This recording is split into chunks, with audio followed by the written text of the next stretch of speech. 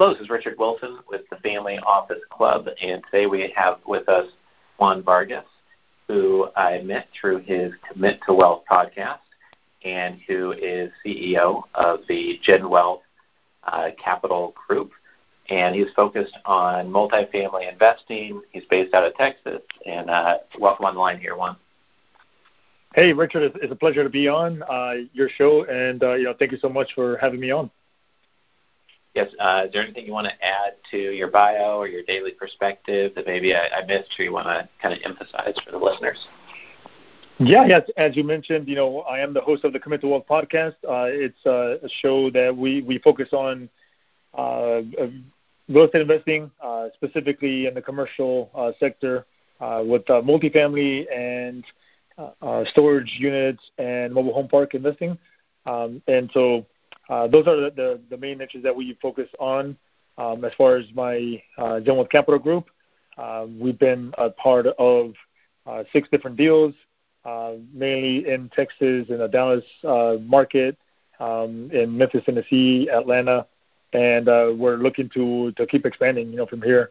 Have a deal under contract right now, also in Dallas, and another one that we're best and final on here within Texas as well. Sure, great. With the Family Office Club has hosted events in both Dallas and Houston. How do you compare the 2 cities in terms of the number of investors and the investor community health in both locations? What's kind of your gut feeling for which city is a bit stronger and has more, high net worth investors, private investors, et cetera? Yeah, that's a very good question. I think it's a good mixture of both. I think Dallas is so diverse as far as their different sectors. It's got finance, it's got tech, it's got pretty much you name it. It's got a little bit of everything in the Dallas-Fort Worth market. There's a lot of capital that's coming into Dallas, from the East Coast, the West Coast, and also international. On the other side of that, you have Houston, which has been known for oil and gas, traditionally. But it's also much more diverse than what it has been in the past, say maybe the 80s when we had a big crash. And so they're both pretty diverse, towns and cities. And there's a lot of capital coming into it. There's a lot of job growth and population growth coming into both of these cities, which is both, helping in the number of high net worth individuals that are coming in as well. And just because of the cost of living and the opportunities that are here, that are present, Right. Yeah, I've heard that you can pay someone 3 to 4 times more to live in New York City than you do in Dallas. And I heard that, I don't know the statistics for Houston or the state of Texas, but I heard 140,000 net people moved into Dallas last year and only 40,000 net moved into New York City. Yeah. Houston and Dallas are actually having, some of the biggest migration inward. Yeah. And I think it's California that's having the most exit or negative migration. And so those people are actually coming into the Houstons, the Dallases, the Austins, and so it's just crazy the amount of growth, and everywhere you look, there's cranes everywhere. It just keeps going. There's no stop into to the state, and yeah. Today or in the future, I don't see it happening anytime soon. Yeah, I mean, in your business especially, it's interesting to look at in 2 ways. I mean, one is just the net demographic change is going to help with infill projects or new multifamily, et cetera, because it's just more, people need to find a place to live. But then also, if you think about who is moving and what their motivations are, a percentage of it is people like me who, I used to live in Oregon, a high-tax state with high regulations, high taxes, and they basically paid me to leave. They're like, we don't want you business people here. Get out of here. You can make some money. Get out, go to Florida, go to Texas. And, we ended up in Florida, not Texas, but I would guess that the net population, people moving there, is going to be slanted towards people who could be potential investors for you, for example, or be in a nicer quality, multifamily, et cetera. So that's interesting. What about deals, the 6 deals you've been part of to date, I mean, how important do you think it is that investors were local to the deal or local to you? In every case, was one of those two things the case, or do you bring in a Chicago investor, and even though you're in Houston and the deal's in Dallas or the deal is in another state, you've been able to convert investors from somewhat random places, and they don't need to be local to you or the asset? Yeah, that's a very good question. I think it really depends on if where they live and where they're based in. If they can find those same kind of opportunities in their backyard, then maybe there wouldn't be that need for them to come to Texas, right? So, for example, we have a lot of investors, from California. Why that is? Well, it's pretty simple. It's just that the cost of living there is pretty crazy. So therefore, a lot of people can't necessarily rent there, right? So the landlord is not really a landlord friendly state either, and so the whole business environment, the whole rental environment is just not as healthy as it is like in a Texas, where we do have the landlord friendly laws, and we do have a state that has no income taxes.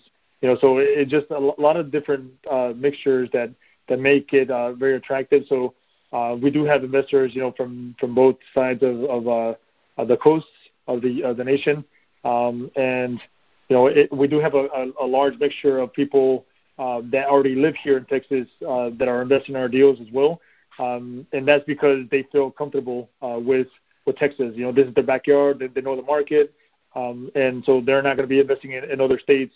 And frankly, there's really not a lot of reason to invest outside of Texas because there's already a lot of opportunity here. So yeah, we have a good mixture. I would say 50, somewhere it's close to 50-50, to be honest with you, on the number of investors we have outside versus the number of investors that we have here locally. Interesting. Okay, great. And has the podcast helped with attracting some potential investors and generating new relationships, or has it more helped with deal flow and just being kind of smart on what's going on in the marketplace? Yeah, that's a good question. I think it's a combination of both. I definitely have had many people reach out to me because of the podcast. The podcast has definitely helped to bring awareness into the kind of activity that I'm doing. But also, really the main thing that I try to do with the podcast is to provide value to those out there that are either A, looking to get into their own deals, maybe they're trying to find or buy their own deals or syndicate their own deals, and B, those who are busy individuals that listen to my podcast, that maybe have a retirement account that they have from an old job, that they can put to work, in a specific opportunity. Investment opportunity. So it's definitely a good mixture, and I try to keep it as value oriented as possible, and just keep pumping content out there as much as I can. Yeah, I've seen some groups out there that just because of their podcast, they've been able to bring in $20, $40, $75 million, and I think that's something that's going to continue. And there'll be people out there who will raise $100 million plus many times over long term because of a killer podcast, or their podcast got popular, or it was in a unique area. So since we both run one, I think it's interesting to look at those case studies and people like yourself making progress.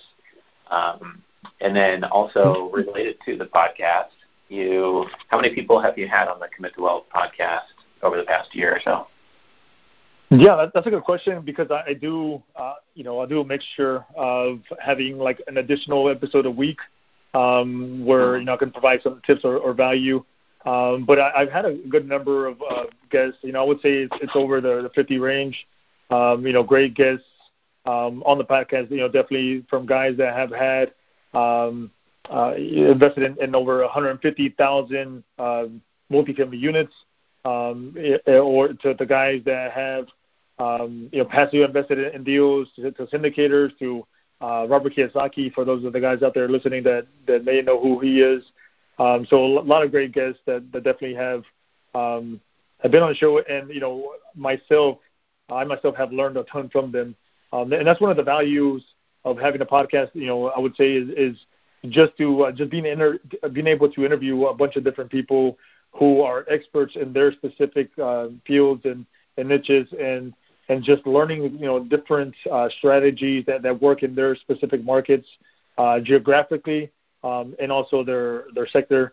But I really have enjoyed that, and in addition, my audience, which is the main reason why I do it, has definitely learned a lot, and has helped them with their business endeavors as well.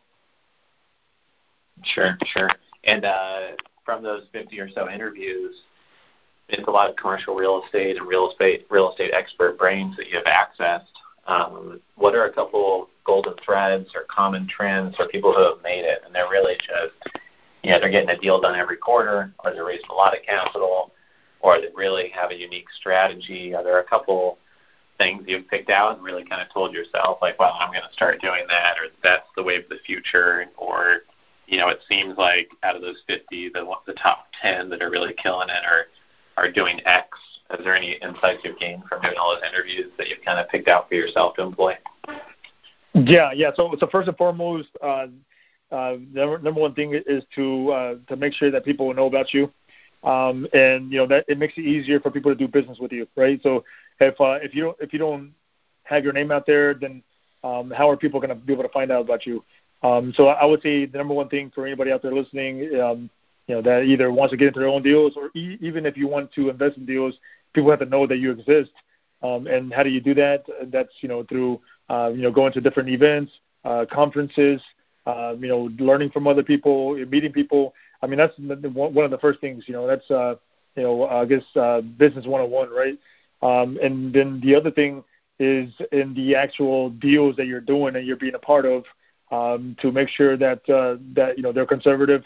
And that's one thing that we have definitely been doing, is make sure that our underwriting is conservative for our investors. And so we underpromise, overdeliver. It's kind of what we try to do. But at the same time, you can't be overly conservative either. On the same note, because then you're not going to get anything. So going back to your original question of how do the people that keep acquiring properties or bringing up different investment opportunities, well, they're being conservative, but at the same time they're being out there, they're being active, they're submitting offers, and you just got to keep pushing. So those are some of the things that I've seen from all the interviews. Is they are definitely active, and they take action. Whenever there's a good opportunity in front of them, they move on it. They don't sit there and think about it too much. Yeah, for sure. You're taking lots of actions, or just taking a lot of action on one project. When it's the number one most important thing, it's something I've seen commonly upon those that are most successful as well in private equity or real estate. So what about when it comes to your multifamily strategy and the angle that you take? Because there's so many apartment buildings out there you could be investing in, and there's so many independent sponsors and investment funds focusing on that space. How do you differentiate yourself, and what's the strategy that you're high conviction on that seems to be working? Yeah. So we focus in Texas. I know I did mention, outside of Texas, like Atlanta, but our main focus is in Texas. And what we look for is workforce housing, value-add opportunities. So we look for the primary markets within Texas, because we try to look at the exit strategy as well. And so any opportunity that we get into, that's one of the things, the most important things is, what is going to happen here in 5 to 7 years when we go to exit. Is this, first of all, a market where people want to be in, where a new buyer will want to be a part of? And then second of all, is this submarket within this major market, and this property type, something that's going to be attractive, upon exit. So those are some of the things that we look at for our investment strategy. But it is workforce housing with some type of value add opportunity. Because the majority of the tenant base out there that is renters that live in multifamily. I'm not speaking single family, but I'm just speaking of the multifamily renter nation out there. Are Class B, which is the asset class that we focus on, which is more the 80s maybe 70s, 80s, 90s product. So the majority of the tenant base out there are Class B tenants, workforce housing. So that's what we cater to, and that's what we focus on. Sure. Okay. And what's the number one lesson that you've learned so far as it relates to multifamily investing from your own work? Yeah, that is to I said it earlier, to make sure that we're conservative, because we just don't know what's going to happen, especially like in these days. Maybe 5 years ago, 6 years ago, you can buy a good opportunity or be a part of a good opportunity, but the wave kind of pushes you up, right? The tide pushes you up because we were towards the bottom of the market, and so there was just nowhere to go but up. So you can be a mediocre, I guess, operator and still make out well. So that's one thing I would say for anybody out there listening is make sure that people have some experience, long-term experience, not just here in the last year or two.